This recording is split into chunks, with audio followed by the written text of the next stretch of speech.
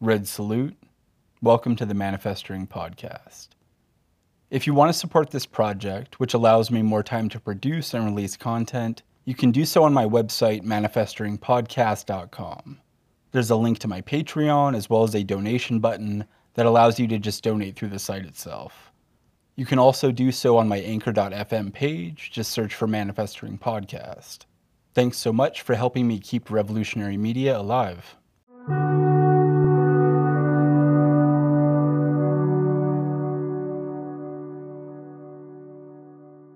Red salute. Welcome back to the Manifesting Podcast.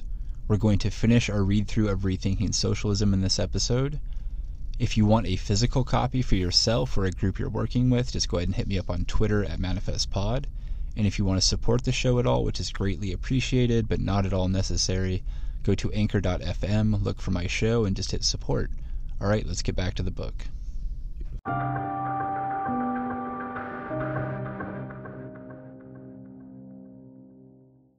Four, commodity production and the law of value during the socialist transition. The socialist transition is a period of time when the production of commodities will be gradually phased out together with the phasing out of wage labor and capital. This means that during the socialist transition, commodity production still exists and the law of value is still at work. In a country like China, the low level of development, especially in the countryside, presented special problems and challenges during the transition from commodity production to non-commodity production. With the advancement of the productive forces in the 60s and 70s, new contradictions developed. We will explain these contradictions below. Within the state sector, it was much easier to place restrictions on commodity production and to implement policies that went against the law of value. Earlier, we explained that the implementation of socialist projects in the state sector made it possible for each productive unit and enterprise to change the purpose of production from value valorization to producing useful products in order to meet the needs of the people. Under the socialist project, the state, not the productive unit, owned the means of production, and this meant that the exchange between the different productive units no longer had to be based on equal value exchange.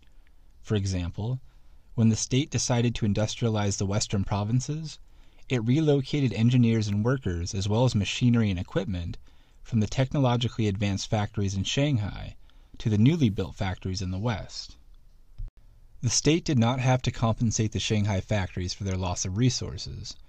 When the state transferred technology and other productive resources from one state-owned enterprise to another, it was able to disperse technology from an area like Shanghai to technologically backward areas all over China. This was actually described by the people as, quote, having an old hen laying eggs all over the place, unquote. The transfer of resources from the more developed areas to the less developed areas benefited the country as a whole, and it was against the law of value. These transfers of resources could not have been done under a capitalist development, because following the law of value, resources only flow to areas that would earn them higher rates of profits. However, when workers and engineers were transferred from an area of higher standard living like Shanghai to an area of lower standard living like Xi'an, it involved personal sacrifices. During the time of high revolutionary tide, people gave enthusiastic support in the spirit of building a new socialist China. This exemplifies what we stated earlier, that communist elements exist during the socialist transition. However, when the tide died down, the resistance to transfers also grew. Thus, the differences in the levels of development presented challenges for socialist development. Capitalist development, on the other hand, could only intensify these differences as the development in the past 16 years showed. During the socialist transition, there were other contradictions within the state sector. We explained earlier that there was the contradiction between the manager and the managed, and that between the technical experts, such as engineers, and the ordinary workers. The Anshan Constitution was a concrete way to resolve these contradictions that resulted from the division of labor within the state enterprises. However, the division of labor within these enterprises reflected the division existing in society at large. Later, we will explain how the educational reform during the Cultural Revolution intended to resolve these contradictions. To a certain extent, during the socialist transition, it was also possible for the state to influence the development in the collective sector through pricing, investment, and taxation policies. China's experience showed that the exchange between the state sector and the collective sector did not have to strictly follow the law of value. Actually, the pricing, investment, and taxation policies were used deliberately to help the development of productive forces in agriculture, thus solidifying the worker-peasant alliance. When Mao wrote on the 10 major relationships in April 1956, he placed the relationship between heavy industry on the one hand and light industry and agriculture on the other as number 1 of the 10.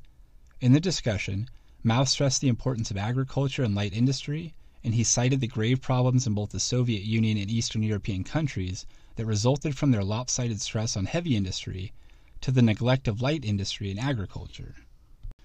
Mao was very clear in his writing on the 10 major relations that to bring about a greater development of light industry and agriculture, investment in agriculture and light industry as a percentage of total investment should be adjusted upward.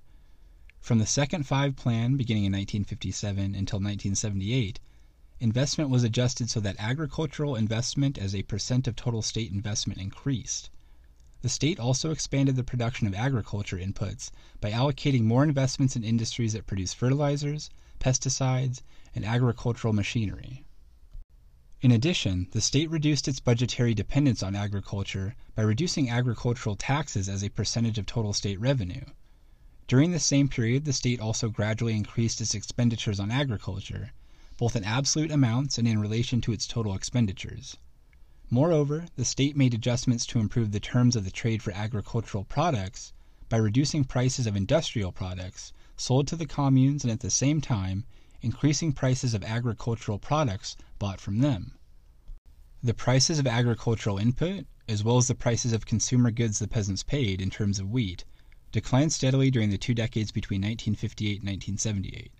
As a result of these policies, the agricultural sector was able to mechanize its production and expand rapidly. However, since commodity production still existed and the law of value was still at work, the state could not exert unlimited influences. In the exchange between the two sectors, the state needed to recognize the existence of the law of value and make use of the law of value through the above-mentioned policies, but the state could not ignore the law of value. Mao said that instead of following the law of value blindly as in a capitalist system, the state could make use of the law of value to its own advantage. Mao used the example of pork production to illustrate his point. He said that pork production in China was not regulated by the rise and fall of market prices, or supply and demand. Rather, it was decided according to an economic plan. In other words, the economic plan, instead of the law of value, regulated pork production. However, in order for people in the cities to have pork to eat, peasants had to raise a certain number of pigs each year. When the state set the price it paid to the peasants for the pig and the price of feed it sold to the peasants, it must adjust the prices of both to make it worthwhile for the peasants to raise pigs. If the price of pigs was set too low and or the price of feed was too high, peasants would simply refuse to raise pigs. During the early years of the communes, much of the production, after paying taxes to the state, was consumed by commune members and the surpluses were then sold to the state. With the proceeds received from their sales, the teams, brigades, and communes bought from state enterprises industrial products they needed for production and consumption. Since not much of what they produced was for sale, commodity production in the collective sector was very limited. As productive forces developed, however, commodity production in the collective sector expanded both in absolute quantities and in relation to total agriculture production. The expansion of commodity production in the collective sector presented new problems and new challenges. As our earlier analysis showed, the brigades and communes that were able to build industries were very eager to expand their industrial production and to sell their products for profits. These brigades and communes were producing commodities, and thus their production was dictated by the law of value. This meant that the brigades and communes wanted to speed up capital accumulation by increasing their investment in the most profitable enterprises. They did not welcome the restrictions placed on their investment by the state. From the analysis above, one can see that there were many contradictions within the Chinese society during the socialist transition.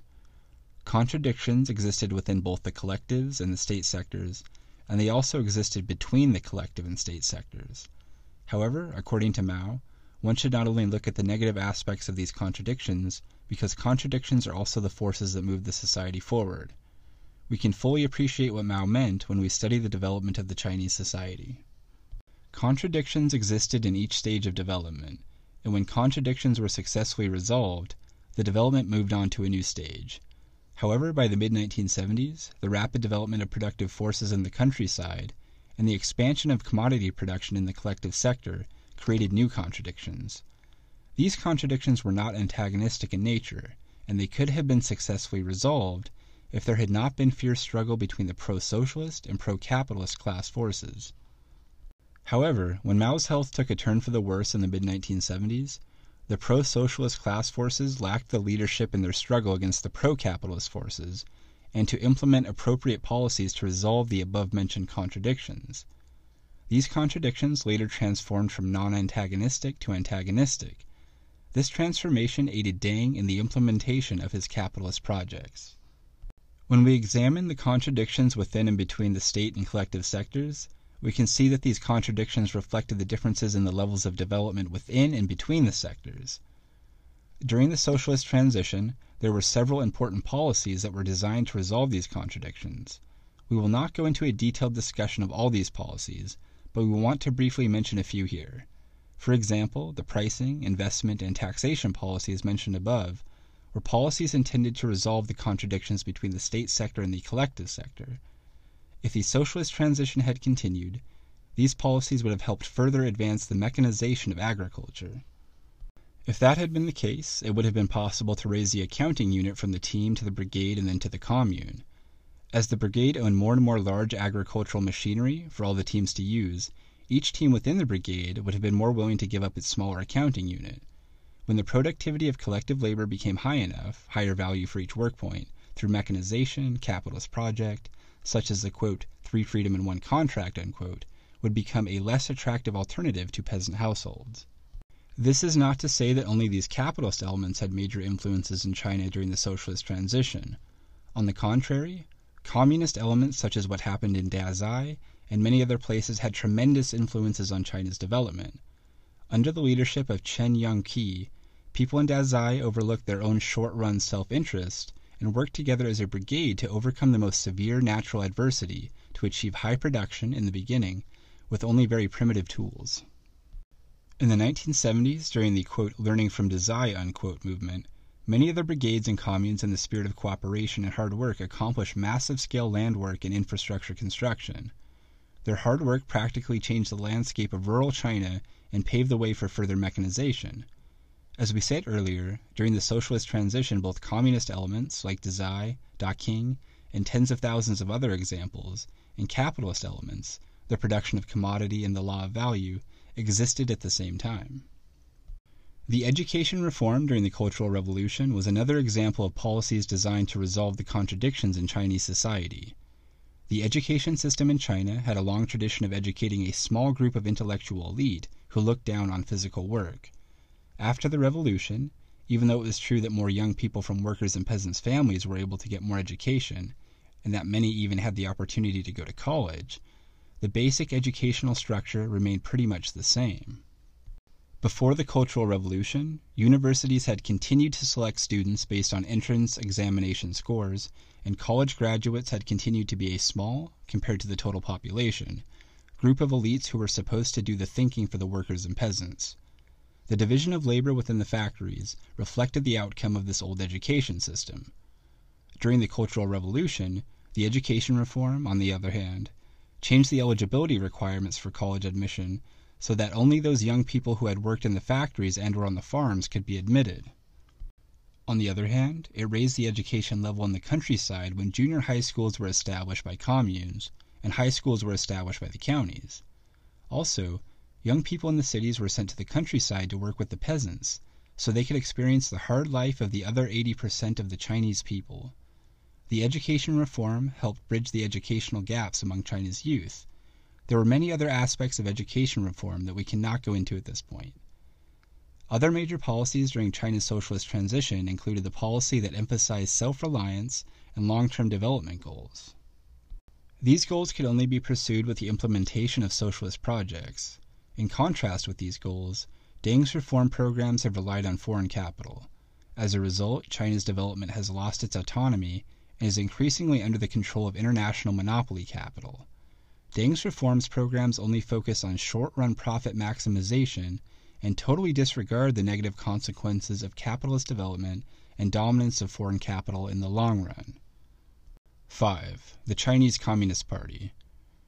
During the socialist transition before 1978, The class forces that favored capitalist transition never ceased in their attempts to push forward the capitalist projects.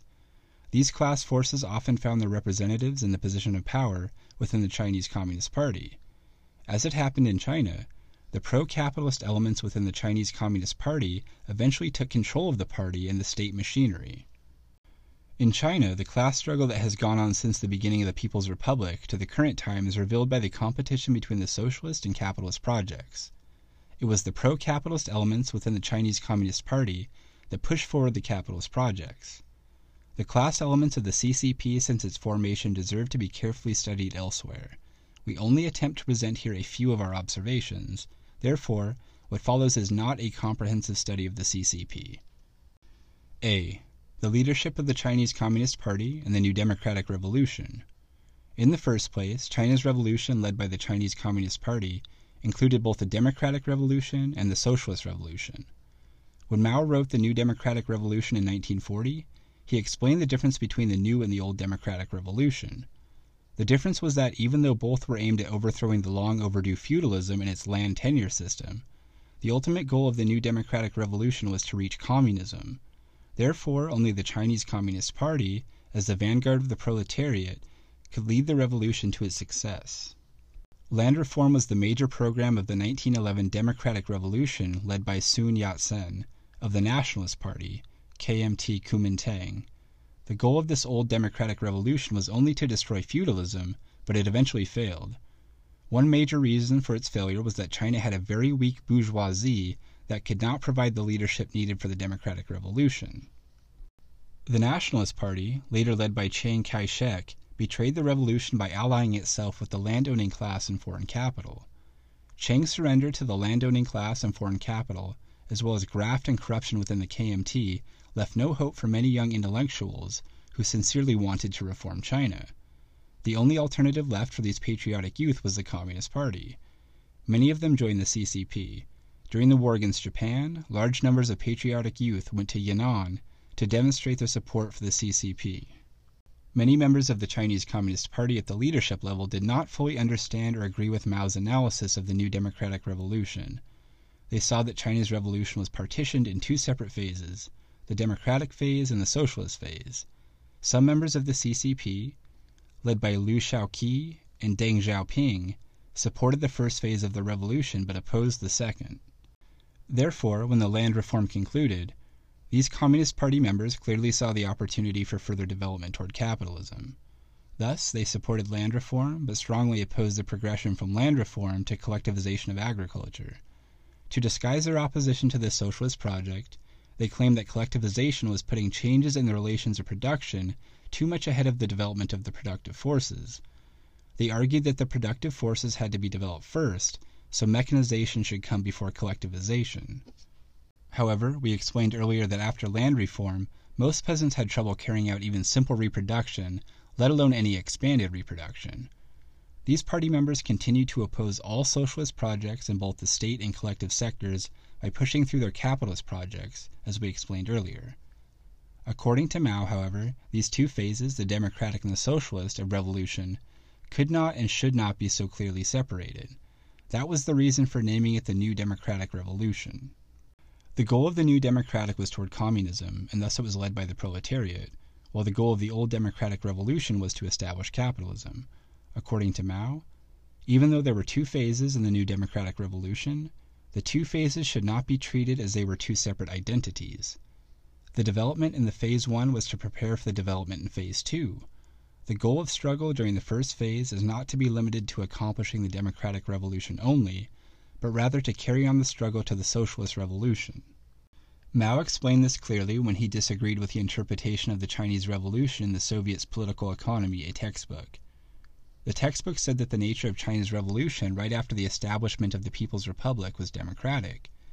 Mao argued, quote, "During the War of Liberation, China solved the tasks of the democratic revolution. It took another 3 years after 1949 to conclude the land reform, but at the time the Republic was founded, we immediately expropriated the bureaucratic capitalist enterprises, 80% of the fixed assets of our industry and transport, and converted them to ownership by the whole people," unquote. He continued, quote, But it would be wrong to think that after the liberation of the whole country, the revolution in its earliest stage has only in the main the character of a bourgeois democratic revolution, and not until later would it gradually develop into a socialist revolution." Unquote. However, some leaders within the CCP disagreed with Mao. From the very beginning, Liu and Deng had their own agenda for capitalist development. B. The role of the Communist Party in a post-revolutionary society. History shows us that Marxist-Leninist parties have won many major victories in seizing state power during the past 80 years. One example after another shows the Communist Party as the vanguard of the proletariat, effectively organizing the working class and the masses in engaging in armed struggle and in seizing state power. At the time of revolution, the goal of these communist parties was to develop first a socialist and eventually a communist society. However, history also shows us that one case after another at certain points, after the Communist Party seized power, the party turned against the class interest of the proletariat and changed the direction of the transition, reversing from communism to capitalism. The Chinese Communist Party is not an exception. We are not attempting to give a complete analysis of the transformation of the CCP after the revolution here. Rather, we hope to clarify some important points. For each of the past revolutions, after the Communist Party seized power, it had two roles. 1. To remain in power and to administer the state apparatus, and 2. To act as the vanguard of the proletariat. These are two sides of a contradiction. The Communist Party has to stay in power in order to act as the vanguard of the proletariat, yet to act as the vanguard of the proletariat, the Communist Party also has to continue relinquishing its power. For many reasons still yet to be further explored, in one country after another that succeeded the revolution, at some point staying in power became the only goal of the Communist Party. When the Communist Party no longer acts as the agent for change, the link between the proletariat and the Communist Party was broken. When that happened, the Communist Party began to use the dictatorship of the proletariat to justify the dictatorship of the Communist Party. However, there involved a development process to reach this point. The concrete experience of China may shed some light on this discussion. Throughout this paper, we have tried to identify the reasons for revisionism in China. We believe that because of Mao Zedong's leadership in advancing the revolutionary theory and practice, China went a few steps further in her struggle against revisionism. From the very beginning, Mao had a view on post-revolutionary Chinese society and the role of the Chinese Communist Party in it, which was very different from that of the chief opponent, Liu Shaoqi.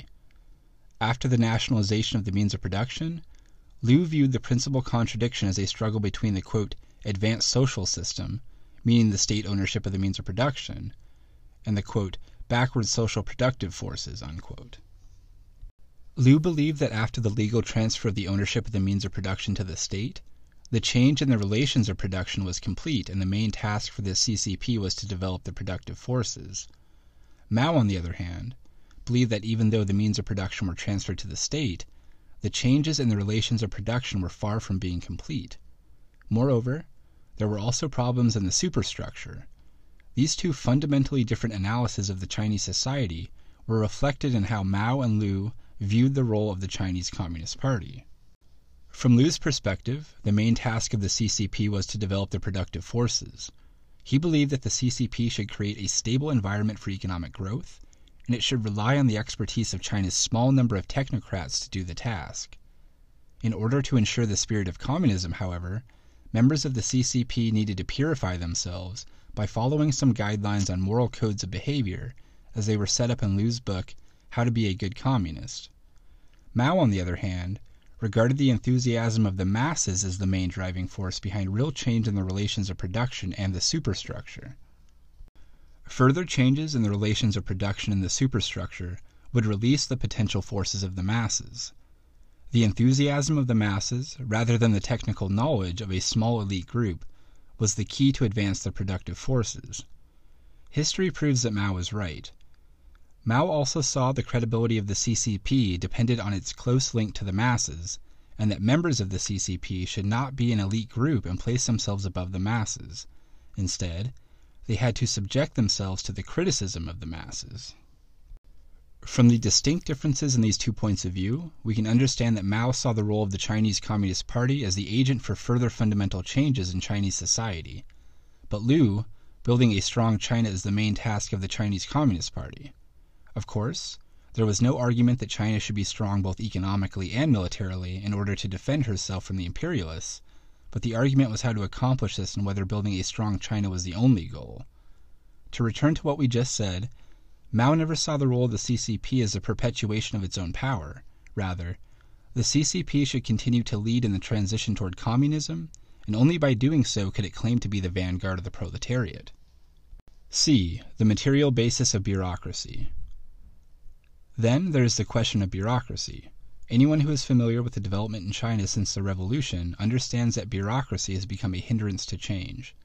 To get anything done, one has to go through layers and layers of bureaucracy for approvals. Therefore, the question of bureaucracy and its relation with the CCP requires our attention.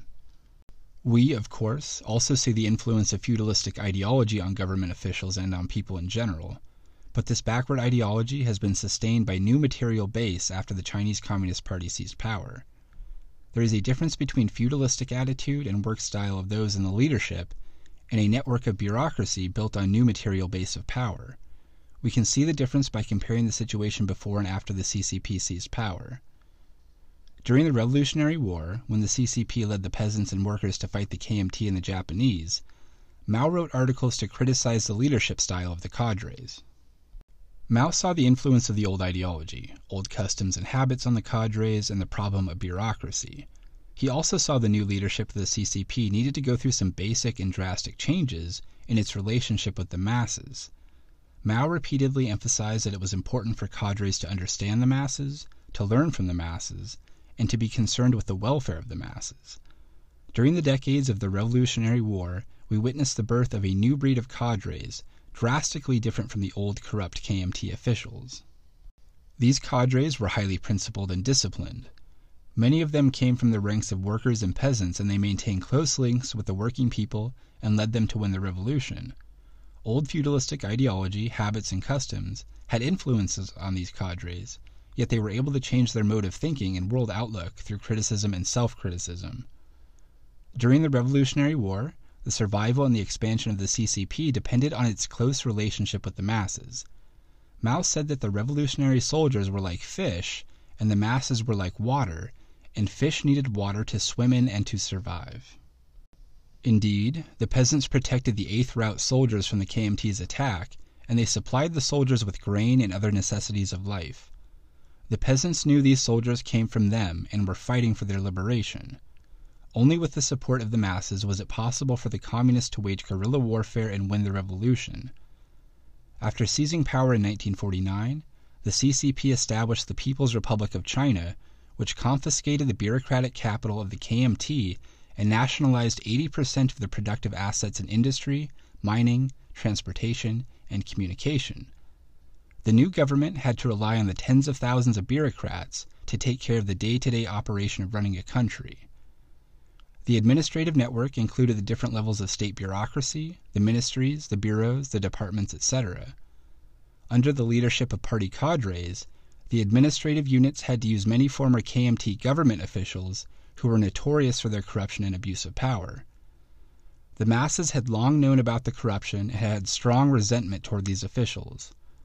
Moreover, in the early 1950s, there were also reported cases of corruption and waste among high-level party officials.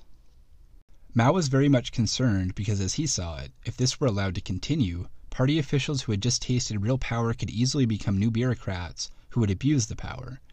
The CCP had such a high prestige that its members could enjoy as many privileges as those who had seized power and established new dynasties in China's long feudal history. This was when the CCP under Mao's leadership initiated the 3 anti and then the 5 anti movements. We will explain these movements in more detail in section D below. The 3 anti and 5 anti movements were significant not only because a total cleanup was necessary, but also because such movements were attempts to establish links between the CCP and the masses. During the revolution, the overwhelming majority of the people who had chosen to join the CCP were not motivated by self-interest. There was no personal gain by joining the party, and the higher one's rank, the more responsibilities and sacrifices one had to bear. The situation after 1949 changed totally. One's rank in the party determined the real power of the position once held in the state apparatus. The state machinery had the political, economic, and military power. The economic power of the state in a planned economy means an almost total control of the economic resources by state administrators. The State Planning Commission had the power to direct material and human resources to different sectors of the economy, as well as within a sector of the economy. The Planning Commission was in charge of the accumulation fund, which in fact was the surplus value. The authority to appropriate surplus value meant the power to determine where the investment and the expanded reproduction were to take place. Managers of enterprises had control over resources on a smaller, yet still substantial scale, linked to economic power where political power and military power. Furthermore, the concentration of power was reinforced by a selection process so that high-ranking state bureaucrats were at the same time high-ranking cadres and party officials. The CCP used the cadre system to select cadre to fill positions in the state apparatus. This interlocking system had the ability to reproduce itself. In fact, the state apparatus, the CCP, and the cadre system formed this mutually supportive and dependent relationship among them. Even though cadres of the CCP before and after 1949 were influenced by old ideology, old custom from the feudalist past, the difference was that after 1949, party cadres and state administrators were in positions of power. Thus they had the new material base to build a new system of bureaucracy. Therefore, we cannot simply blame the feudal past for the problem of bureaucracy. After 1949, the Chinese Communist Party no longer, at least in the short run, depended on the support of the masses. Instead, they had the power to control the masses. We want to emphasize here that we do not mean that the CCP did not use this power well during the socialist transition period between 1949 and 1978. To the contrary, the CCP did use that power well and led China in her transition towards socialism. Records show only a very small minority of the party, the government, officials abused their power. However, the link between the CCP and the power base existed objectively, even though the majority of cadres were still highly principled and disciplined. Therefore, the potential danger was definitely there unless that power could somehow be checked. This shows why mass movements advocated and led by Mao were so important. D. The mass movement, Mao's strategy for change. Under Mao Zedong's leadership, China had one unique experience during the socialist transition. The CPP sponsored a sequence of mass movements during the period between 1949 and 1978. All major changes during this period were accompanied by mass movements. Each mass movement reflected the principal contradiction at that time within Chinese society, and each movement was a process to resolve that contradiction. When the CCP mobilized the masses and movements to resolve contradictions, it acted as the agent for continual change in transforming the society. Earlier, we explained the mass movement during the land reform and how that movement changed China's peasant population. In the last section, we explained the significance of the 3 anti and 5 anti movements, from November 1951 to March 1952. The 3 anti movements targeted corruption, waste, and bureaucracy. The movement mobilized all levels of government personnel and broad-based masses in many cities to expose bribery and other forms of corruption. Those who had committed crimes were duly punished according to the seriousness of their crimes. Among those punished were 2 high-level party officials who embezzled large amounts of public funds by taking large kickbacks from construction contracts and other dealings. Despite their high positions and previous contributions during the revolution, they received no protection from the government and were both put to death. Since public corruption could not be committed without the participation of private capitalists, the 3 anti-movement also exposed the collaboration between government officials and the private sector in stealing public property and other economic crimes. Some private capitalists seized the opportunity provided by the Korean War to make illegal profits by cheating on government contracts. They were able to bribe government officials to get what they wanted. Immediately following the 3 anti-movement, the party launched the 5 anti-movement and targeted bribery, tax evasion, theft of state property, cheating on government contracts, and stealing economic information. These campaigns were necessary and timely to make a clean break with the past, as a private capital was soon to join the state-owned enterprises, requiring a closer cooperation between state bureaucrats and private capitalists. At this point, the contradiction between the Chinese people and the corrupt officials and capitalists who did not abide by the laws of the state was the principal contradiction. It was not possible to proceed to nationalization until this contradiction was resolved. In addition to the mass movement, Mao also saw the mass line communication as a way to maintain the link between the party and the masses. Mass line emphasized the importance of opinions expressed by the masses when policies concerning them were being implemented. It also emphasized mass participation in shaping these policies. In China, through the practice of the mass line, new ways of communication between the authority and the masses were established. For example, ways of communication included methods such as the, quote, 3 ups and 3 downs, unquote, and, quote, from the masses to the masses, unquote. These methods emphasize the importance of ideas and opinions coming from the masses. They were practical ways to solicit and articulate the opinions and ideas of the masses through the back and forth communication between the authority and the masses themselves. Another method involved the carrying out of experimental projects to test the feasibility of certain policies. The experimental projects also were ways to test what the masses wanted and what problems they experienced. To stay in close touch with the masses, cadres were also encouraged to stay with them for various lengths of time. This was called dondian. During dondian, cadres could make first-hand on-the-spot observations and conduct in-depth surveys. Findings so obtained would help the CCP in its analysis of the society and in determining the principal contradiction at the time. Policies could then be formulated to resolve it. Through these ways of communication, it was possible to find out whether a certain policy had the support of the masses, thus the material base for success. In reality, however, the practice of mass line did not in any way match the ideal as described. Instead of soliciting opinions and ideas from the masses, cadres sometimes saw themselves as carrying orders from above. This kind of attitude and practice of the cadres put barriers in the communication between the authority and the masses and promoted commandism in bureaucracy. Whether the cadres had followed the mass line or not should be tested in the mass movements. Mass movements provided an open forum where the masses could voice their opinions and express their discontent, criticizing party members for any wrongdoing and abuses of power. Participation in mass movements raised the consciousness of workers and peasants and generated new ideology. Major policies implemented during the socialist transition were accompanied by mass movements where new ideas were propagated and important issues debated. If such policies indeed promoted the interests of the masses would eventually adopt them. Mass movements in the past provided the opportunity for the government to seek the validation of its policies by the masses. Policies so validated had better chances to succeed. Mass movements also aroused the enthusiasm of the masses and empowered those who were in favor of the policy. We think that mass movements sponsored by the party in power is unusual because authority usually fears not only that such movements might end up in chaos, but also that mass action might target the authorities themselves.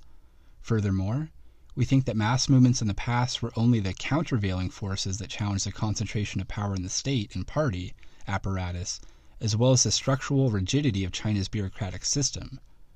During mass movements, cadres were subjected to the criticism of the masses and were forced to reform their bureaucratic style of management. To a large extent, the abuse of power was contained.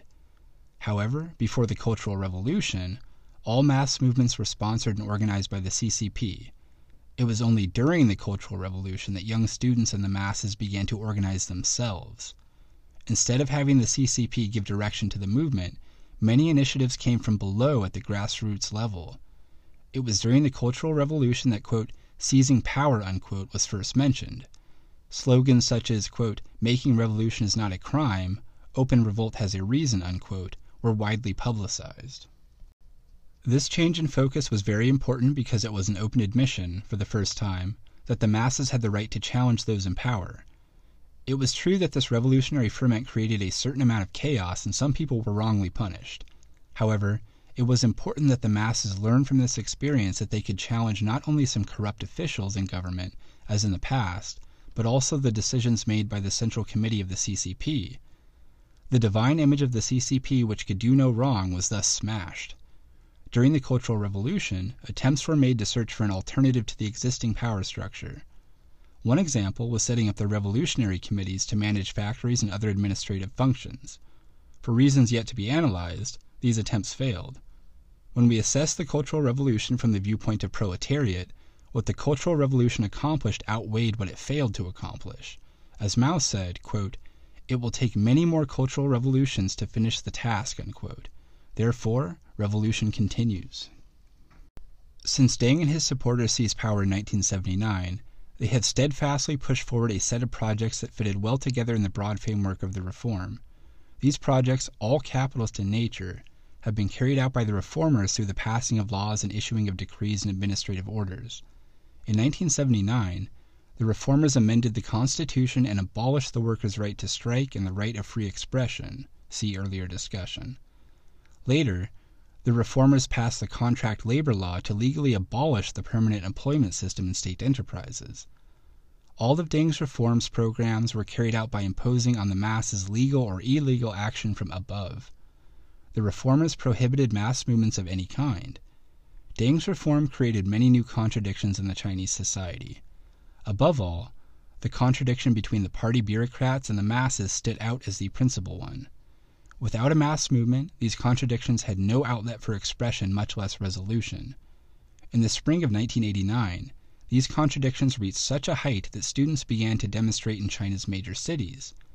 Many millions of urban residents also joined in to express their discontent and to voice their complaint. People in China were following their long tradition of using mass movements to express their discontent. The only difference this time was that they did it spontaneously without the party sponsorship. When the current Chinese regime decided that such direct confrontation could no longer be tolerated, they moved in the troops and ended it with the June 4th Tiananmen massacre. Now, 7 years after the massacre, the abuse of power and privileges by the bureaucrats, which was the main target of the demonstration, has not only continued but has become even more excessive.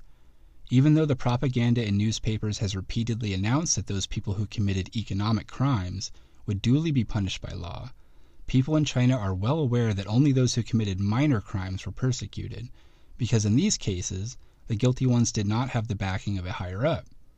On the other hand, many cases of corruption involving the embezzlement of billions of RMB of public funds has been covered up, because the guilty ones in these cases had links to top-ranking officials in the CCP. Without a mass movement, there is no vehicle to expose the crimes committed by these top officials. We think that those who possess power have opportunities to enrich themselves by going along with the current regime. This opportunity existed objectively in the past despite the fact that many cadres accepted the ideology of, quote, serving the people, unquote, or, quote, serving their country, unquote, and that they looked down on the idea of, quote, enriching themselves, unquote.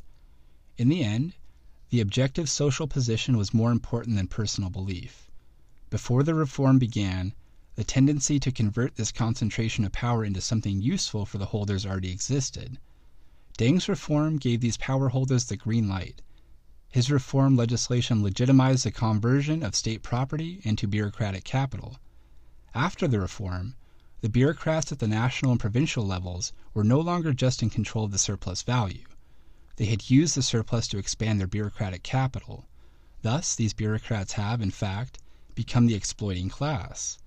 Looking back, when Mao named a small handful of high-ranking party members as targets during the Cultural Revolution, he might have deliberately done so as a tactic to isolate the top leaders in the Liu Deng camp. E. Could new revolutionary forces be revived within the Chinese Communist Party? Before we address this question, we need to give a short summary of the 4 observations we made on the CCP above and relate them to the overall analysis of this paper. It seems clear that upon the completion of the land reform, the top leadership within the CCP became divided on which direction China should take in developing her society.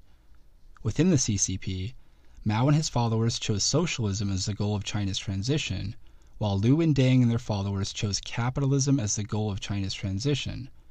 Looking back now, it seems clear that the majority of the CCP's top leaders did not fully understand the meaning of socialist transition or what it would take to reach socialism. When Liu and Deng pushed forward their capitalist projects, they disguised them as a better way to reach socialism because they claimed that these projects would develop productive forces faster.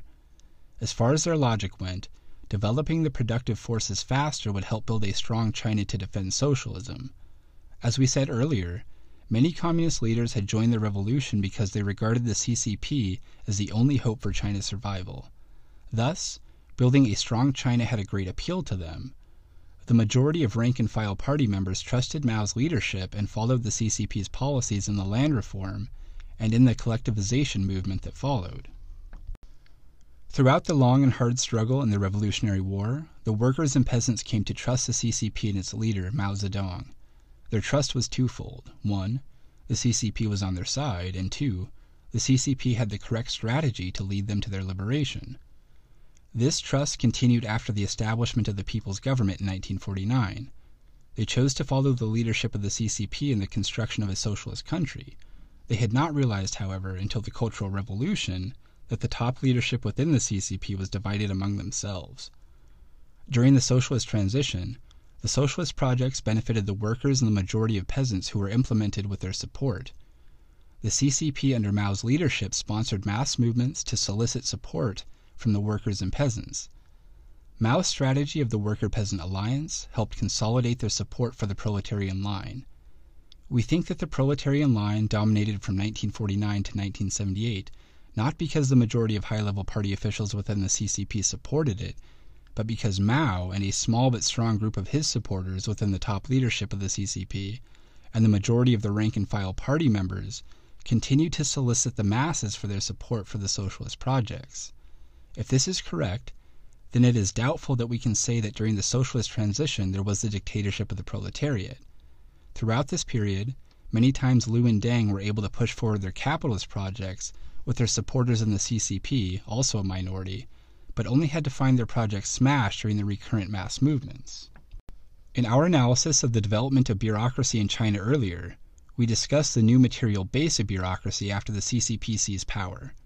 The high-ranked party members, who are also high-level cadres and chief administrators in the state machine, have held tremendous amount of power since the beginning of the People's Republic. Up to 1978, their power was held in check, to a large extent, by the recurrent mass movements. The majority of these party leaders did not abuse their power. They, as a group, with the help of the middle and lower-ranked cadres, contributed a great deal in running the country and managing production. However, their position as a state functionary who had power at their disposal limited their outlook. They saw running the country smoothly and keeping the production up in state enterprises and doing a good job in ensuring the supplies of food and other necessities of life as their duty to socialism. Their idea of socialism was that once the means of production were transferred to the state and to the collectives, the transition to socialism was complete. They often lacked the understanding of the necessity for continuing change. They thus played an important role in maintaining the status quo and in the perpetuation of hierarchy of functionaries at different levels of government. Moreover, they often resisted changes if they saw these changes threaten their power base. During the Cultural Revolution, some of them were being criticized for their lack of cooperation in implementing new policies. It was said that they would, quote, lie down and play dead, unquote, when they resisted implementing policies that they did not like. Mao also criticized high-level officials in the Department of Public Health for turning themselves into old-time mandarins who were out of touch with problems concerning the public health of the general population.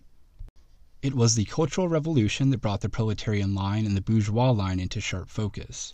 The majority of workers and peasants and the rank-and-file party members had just begun to understand the difference between the socialist projects put forward by Mao through mass movements and the capitalist projects pushed forward by Liu and Deng in the top-down fashion.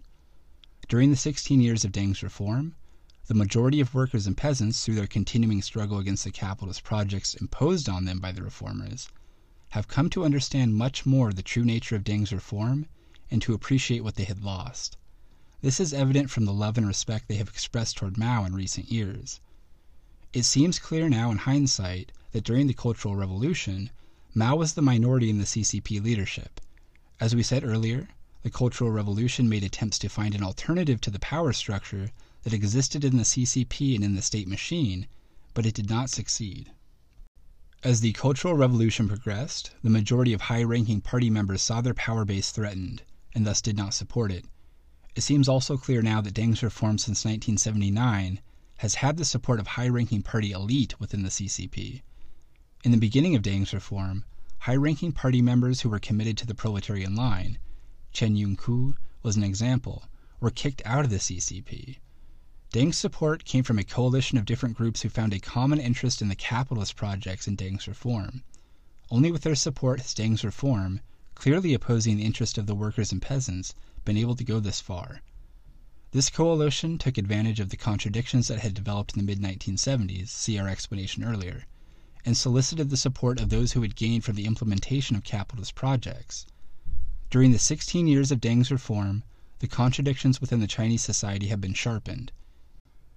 The principal contradiction is now between the broad masses and the high-ranking corrupted party/government officials who enrich themselves by robbing the people and by selling China's interest to the foreign monopoly capital. In the process of carrying out Deng's reform, differences developed in the coalition that supported Deng. To the right of Deng were those who did not think Deng's reform was deep enough or fast enough to transform China towards capitalism.